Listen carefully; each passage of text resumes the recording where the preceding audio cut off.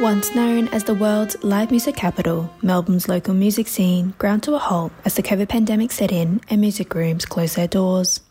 The challenges it still faces are all too familiar to full-time musician Samantha Lloyd, who came to Australia from the UK 6 weeks ago to busk in Melbourne. Because a lot of musicians offered their time for free to help out with charities and services, I feel like that's still expected, and obviously we've got bills to pay as well. During the worst of the pandemic, performers relied on industry charities to get by in absence of government support.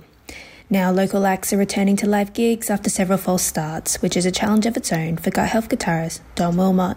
After COVID, you really haven't used your social muscles, and there's something quite intimidating about a whole lot of the factors that go into seeing a gig. While the Melbourne rocker is keen to get back amongst it, crowded spaces and wild crowds mean gigs aren't everyone's idea of a night out.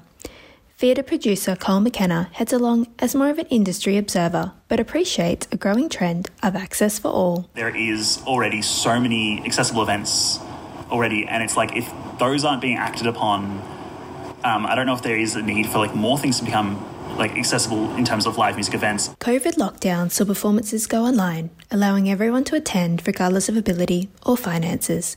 That's something McKenna thinks in-person events could improve on. I think for larger scale events, they aren't accessible in terms of financially necessarily.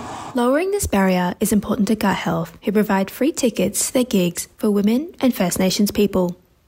The band intend to make their crowds safer, positive spaces, with Wilma also advocating for representation on stage. There's just so many good female and non-binary musicians that it's sort of silly not to. So regardless of who you are or what you listen to, it looks like Melbourne's music scene won't be stopping anytime soon.